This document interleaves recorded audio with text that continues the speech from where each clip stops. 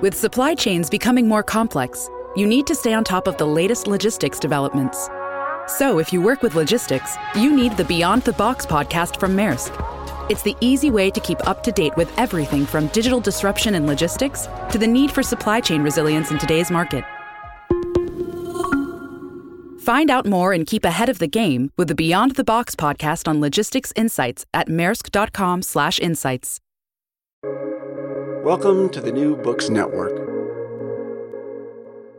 Confounding, exhilarating, and contagious. Emotions matter, and so does applying emotional intelligence. Welcome to Dan Hill's EQ Spotlight, the podcast where emotions rule. Whatever the topic, how do hearts and minds collide? Find out with your host, a college professor turned globe-trotting EQ entrepreneur. His mission? Each week, Dan joins prominent authors in decoding how emotions drive outcomes and make people tick.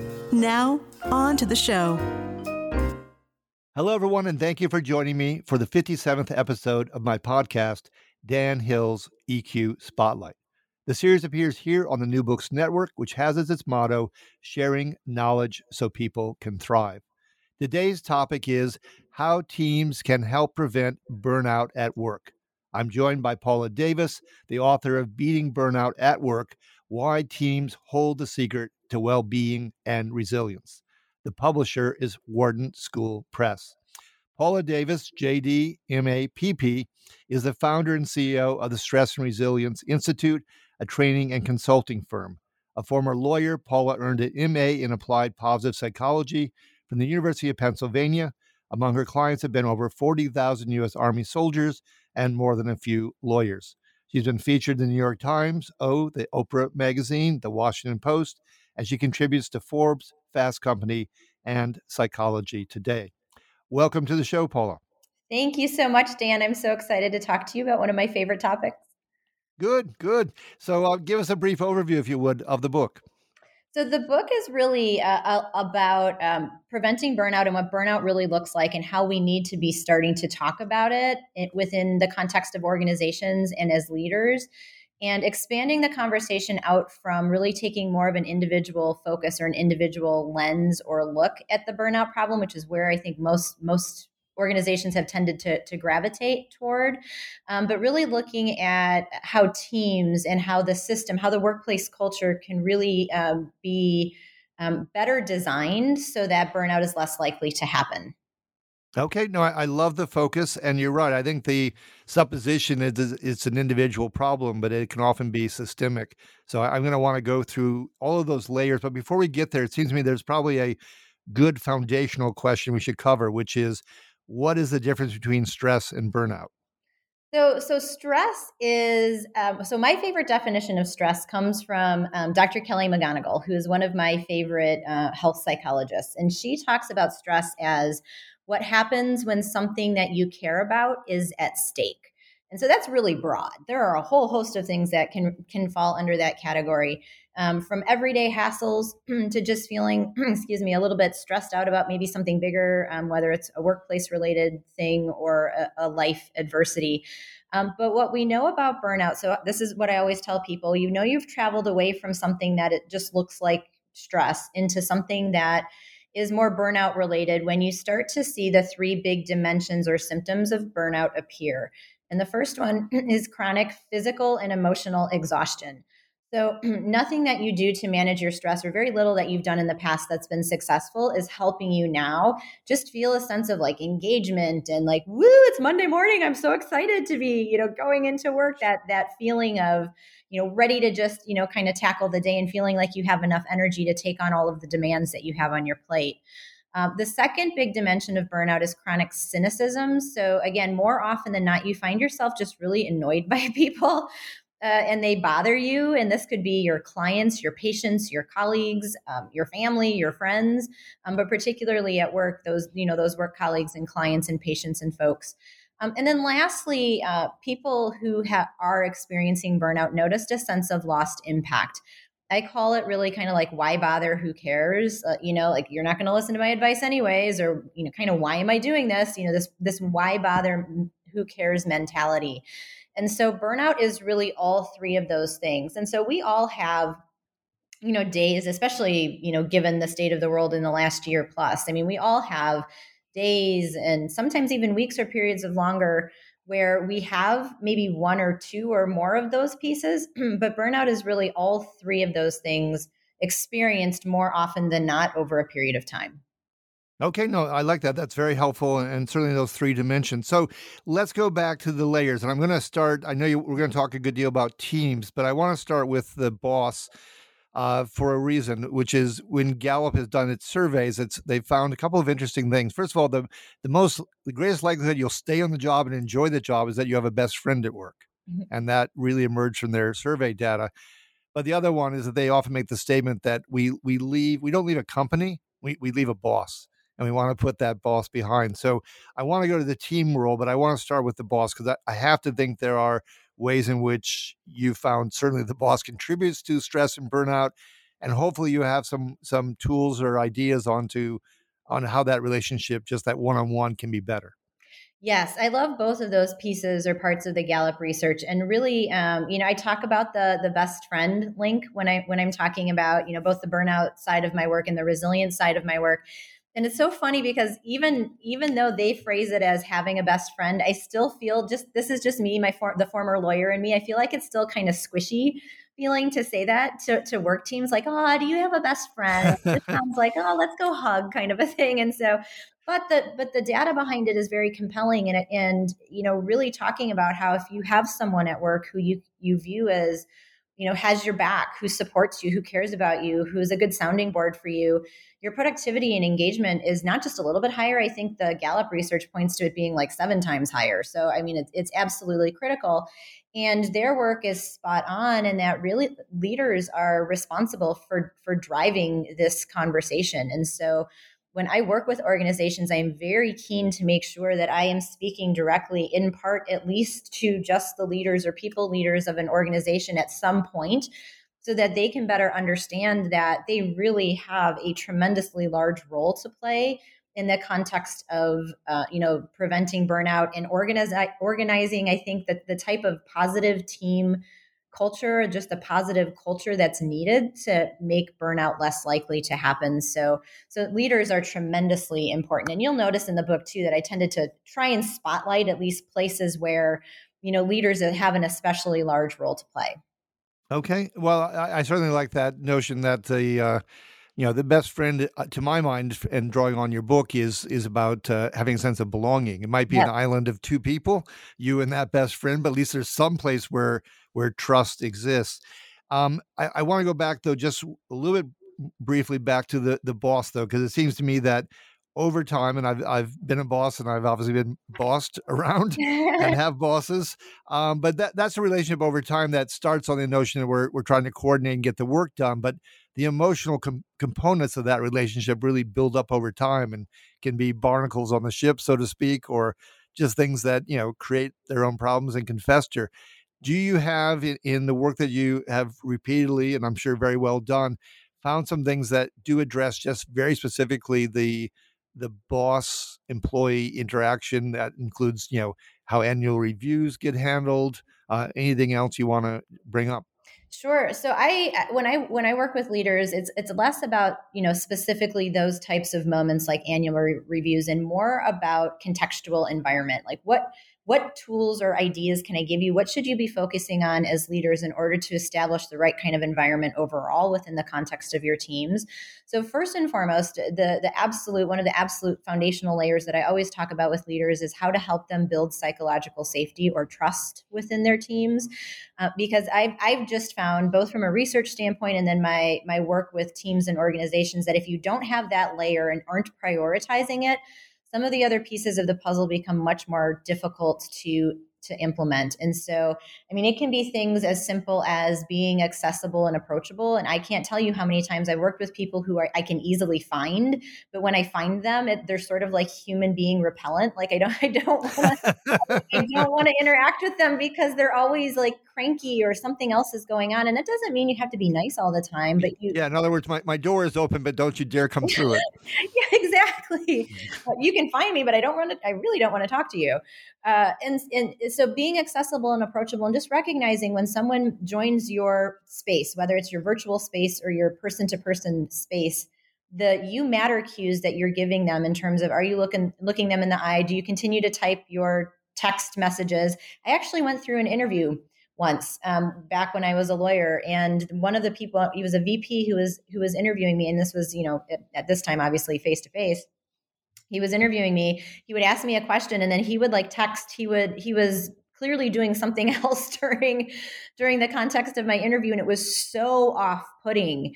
And so paying attention to how you are really responding to people when they're in your environment really matters enormously to psychologically to how we perceive that sense of belonging, like you mentioned, and how we perceive that trust either being there or not being there. So there's lots of those small behavior cues that I talk to leaders about, and I think they're surprised. I don't think they sort of at the end say, well, yeah, that's kind of intuitive, but it is, but we don't do it. We don't pay attention to it enough to actually operationalize those behaviors. Yeah, what's sometimes called microaggressions, or things that are happening subconsciously that we're throwing off, that goes against trust, which of course is often called the emotion of business, but leaders can think it only applies to customers, but of course it must and should apply to employees too. Yes. And I mean, another important piece of the puzzle that I think is really important for leaders to recognize, and in the book I call it just paying attention to your leading to support behaviors versus leading to control behaviors. And okay. that because so many, and I don't think that, at least my experience has been, I've worked with a lot of people who will out themselves as micromanagers, and they're not doing it, I think, to be hard on other people. I think that it's what they learned from the leaders who they, were part of teams for. And I think everyone's just so busy, and there's so many deadlines, and there's so much pressure that it's sort of like, I just want you to get this done, just do it now. And tell me every 5 minutes that you're working on it so that I can feel a peace of mind. But it really, really impedes meaning and impact and autonomy and that sense of, flexibility and certainly that belonging piece as well. And so just talking to leaders and encouraging them to acknowledge and listen to their workers' perspectives, like really hear what people are saying, really hear what their ideas are, and demonstrate how you are hearing and how you are implementing those ideas. That's also something that builds trust and psychological safety. But one thing I think that's really important for leaders to consider is to actually provide a rationale or explanation for projects, for goals, for big picture ideas. And we oftentimes just assign a task, or we just assign something and say, here, without like much of the backstory, without understanding how my piece of the puzzle really fits into the larger context. It was a very different reaction for me, I know, when I was given an assignment by a partner or by another lawyer, and they explained, here's why we need this, why I need you to drop what you're doing and why I need you to stay until midnight to finish this, versus, you're just the low person on the totem pole, so it falls to you to do it. Those messages are received very differently. And so anytime that you can add one or two more sentences about the context of a project, or even just the vision that you might have for your team or within the organization, it helps tremendously. Sure. Well, I'd hardly want to compare the workplace to a concentration camp, although in some places it might be a good comparison. But that makes me think of Frankel's work on how the prisoners, those who had a sense of purpose or meaning, yes, were the ones who had a better survival rate in that horrendous situation. So that makes a lot of sense to me. So you have a wonderful PR person named Pam who gave me a cheat sheet with questions. I rarely resort to them, but there was one there that I liked that I want to make sure I included here. It says, are there specific job demands that are predictive of burnout? And I like that in the context of managers, and we're going to be transitioning here into teams, because presumably, to the extent we still have managers as opposed to someone who just coordinates teams, they might be indeed the ones who assign those specific job demands. So are there some that you have found in your research and practice that are predictive of burnout?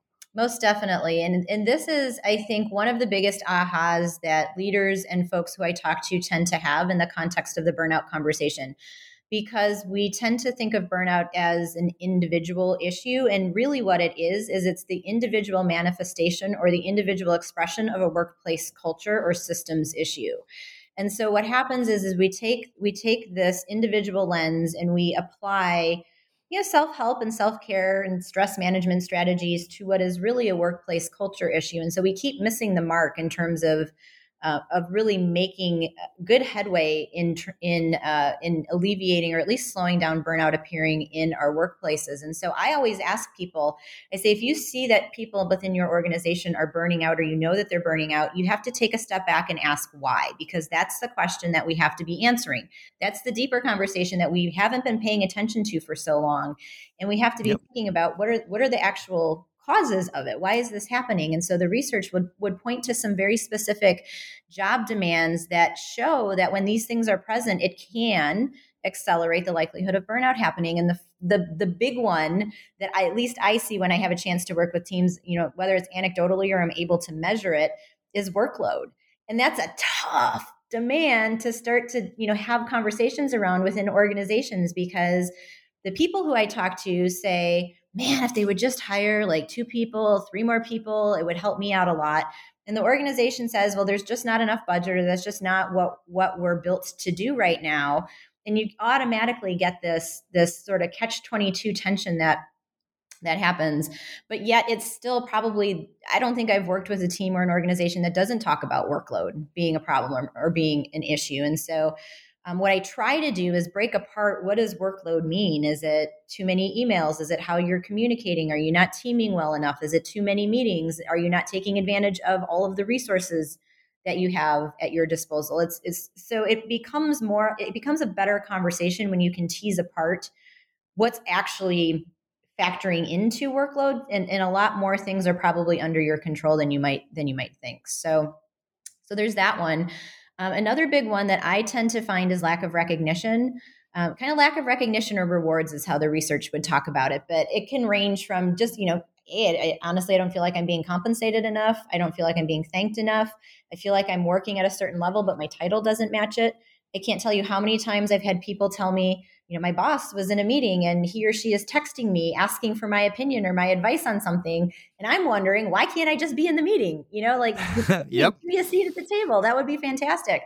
And so that can be very exhausting and very frustrating for a lot of people. And so there's that piece. The lack of flexibility and autonomy is a big one. And I tend to see that one as well, especially these days. I mean, we've all had a taste now of what, having a measure of flexibility can feel like. And I think a lot of us don't really want to give that up so easily now as we transition back to the world of work. And then another one that I tend to see, although a little bit less frequency, is lack of team and leader support. So kind of back to what we've been talking about, when you show up to a team where you know that you are that you're cared for, that people have your back, it's enormously protective. And when you don't have that, it's very distressing and it's very stressful for people to have to be in that environment. So those are 4 big demands that we know can really drive burnout. Okay, no, that's a really good list, really important list.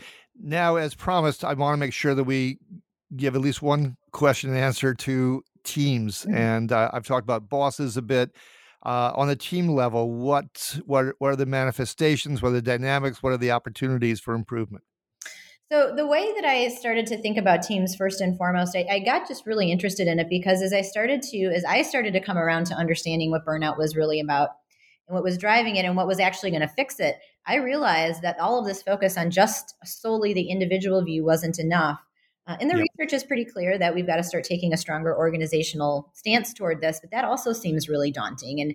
And how could I have to be able to sell this. I have to be able to translate this into organizations. And I can't just walk in and say, well, you just have to change your culture. And isn't that so great? You have to be able to do this, and it has to be like realistic. And so for me, I took a step back and wanted to just think about where within the system, within this organizational system, would make some sense for us to start to really be able to capture some of this holistic need. And so for me, that was teams. And so being able to, within the context of a team, talk about, the team itself, to be able to talk about leadership strategies is really important. And then also still not ignoring the individual side of, piece of the puzzle that comes up. The frontline worker aspect can come up in the context of teams as well. And so that was really my starting point for all of this. And then really just dug into the research around, if we're going to help our teams create a sense of resilience, an ability to deal with all of the stress and the adversity and the ambiguity and challenges that we're certainly facing right now, what are the ingredients or competencies or muscles that teams and leaders and people need to be paying attention to? And that's where my primed model came from.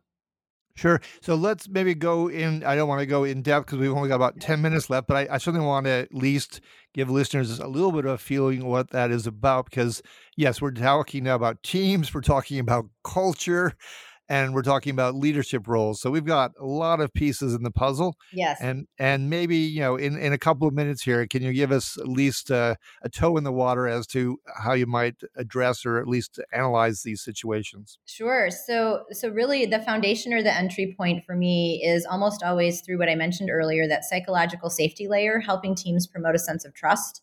Okay. And then also talking about the research calls it psychological needs, and I call them your ABC needs. So autonomy, or that flexibility, belonging, as we've talked about already, and then helping and making sure that there's that people feel like they're growing and developing as professionals. So I call that competence. So just feeling like you're given stretch assignments and things like that.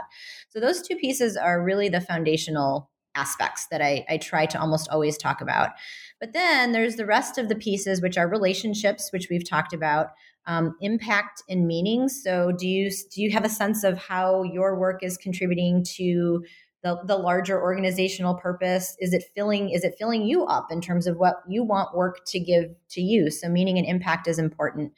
Mindset, which I think is a wholly under-discussed aspect, certainly of resilience, but also in the context of preventing burnout. So helping people recognize when counterproductive thinking is taking excess energy and what they can do to mitigate some of those thinking styles. Energy, so again, just prioritizing, where to focus energy. What does energy look like within your team? How stressed out is everybody? Are leaders kind of focusing on the right things to promote the right kind of energy? And then the last aspect is design. So giving teams and leaders and folks some tools, or if you want to make some tweaks, and I presented in the book both ways. If you want to, individually just make some tweaks to how your own work is manifesting, or that piece of the puzzle, you can do it. But if you want to make a little tweaks or redesigns to the team culture collectively, you can do that as well. So it's those pieces. Okay, no, I like that, including the trying to have a real sense of where your career is going or how you're going to develop. I once had, I confess, a quite psychotic boss, and she really gave compliments, but she said, "You're the only one who actually laid out a career path for the people on your staff in the annual reviews." So that was nice to hear. And thinking of this person who subsequently had, I think, 5 lawsuits filed against her and the company, therefore, at large.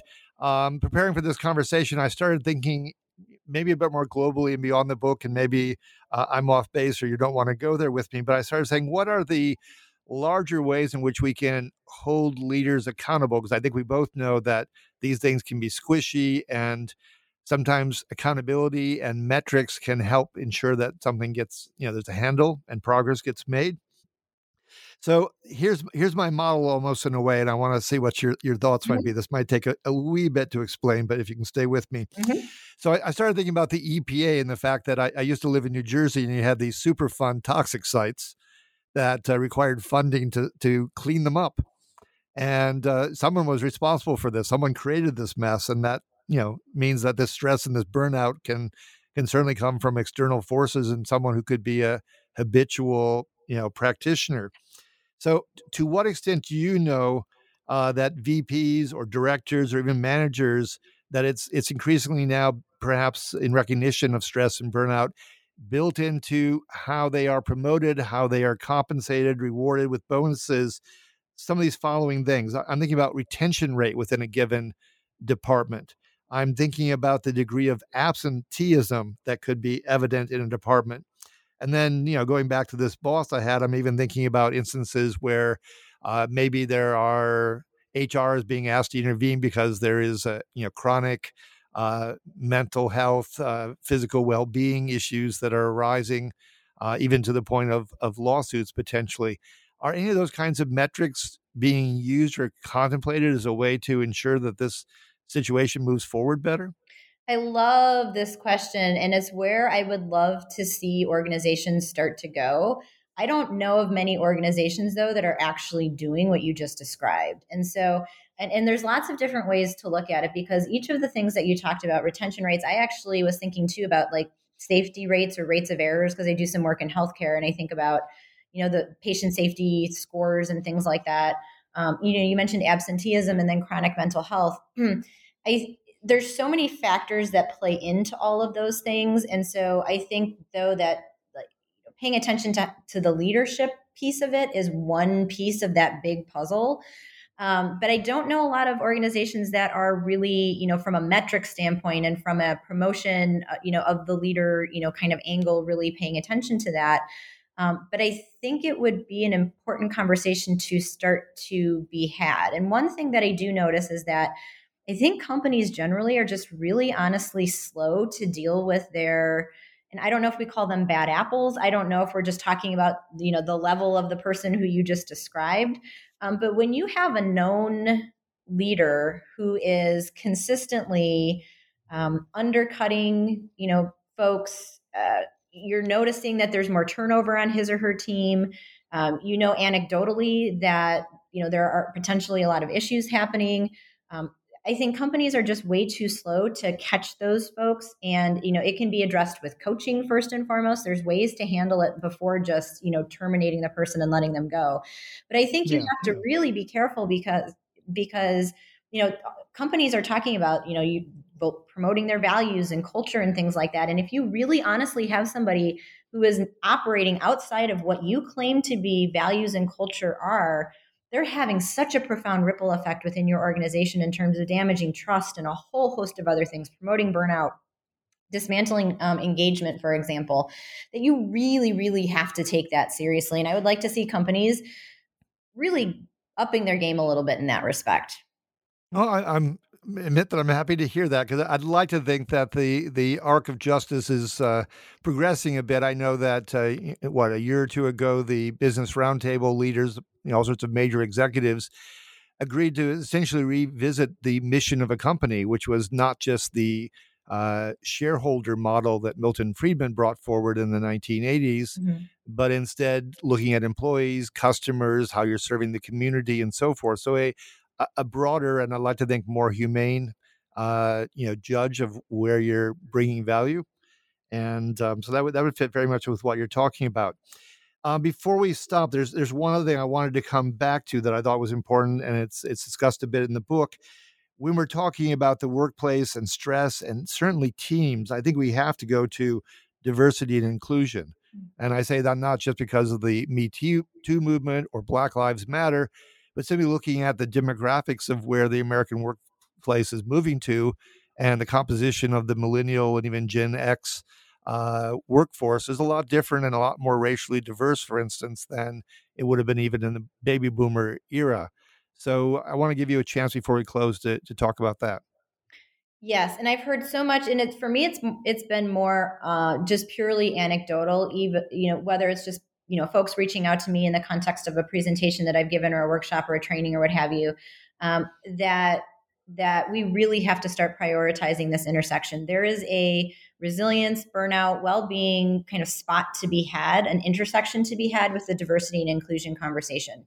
And my entry point to a lot of that conversation has been within the psychological safety research and realm, because when you feel a sense of trust, when you're able to bring your full self to work, you don't have to cover, you don't have to, Kenji, I can't think of his last name, but to his work, you don't have to cover, you don't have to hide parts of who you are. And that just opens the door to such a tremendous difference in terms of how you perceive work, how engaged you feel, how energized you are.